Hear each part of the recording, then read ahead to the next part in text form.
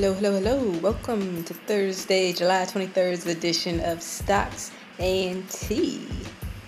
This is the podcast that gives you all the tea on what's going on with Wall Street, but we bring it to your street. If you're tired of the business lingo and drawn out explanations of what's going on, you come to the right place. This is where you come to hear investing news, and we're just chatting today. Speaking of chatting, that's all we're going to do. I'm not giving you any recommendations. This podcast is meant for informational purposes only and is not intended to serve as a recommendation to buy or sell any stocks. This is not a research report and not intended to serve as the basis for any investment decision. All investments involve risk, and past performance does not guarantee future results or returns. Alright, enough of the disclaimers, let's get into it. Stocks fell Thursday afternoon as investors focused on the coronavirus crisis and new jobless claims. New weekly unemployment insurance claims rose by more than 1.4 million last week, with the level of new claims increasing for the first time since mid-March. Tesla, on the other hand, had a few announcements.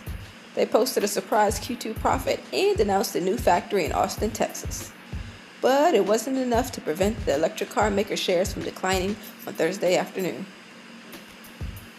This was probably due to the fact that they had more than $400 million in electric vehicle tax credits.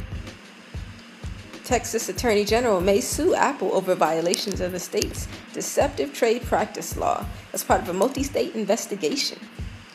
As a result, Apple shares tumbled nearly 5% after Axios reported the company is facing the multi-state consumer protection probe.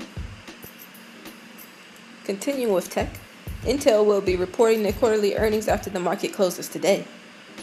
They're expected to see strong sales growth in their data center business for the rest of the year as companies continue their migration of assets to the cloud. But PC sales may reach a saturation point. Congress does seem likely to approve a second round of stimulus payments for U.S. households.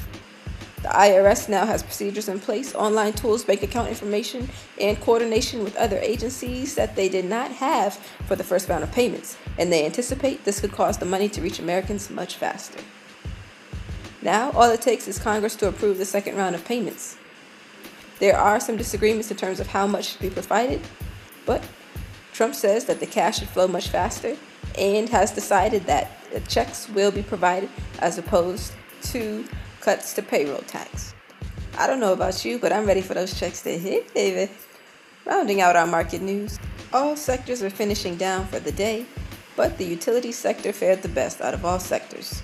That about wraps up today's Stocks and Tea. I appreciate y'all checking in with me. Make sure you hit me up on Twitter, Stocks and Tea, that's A-N-D.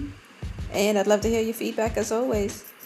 Make sure you come back tomorrow. Take care and be safe.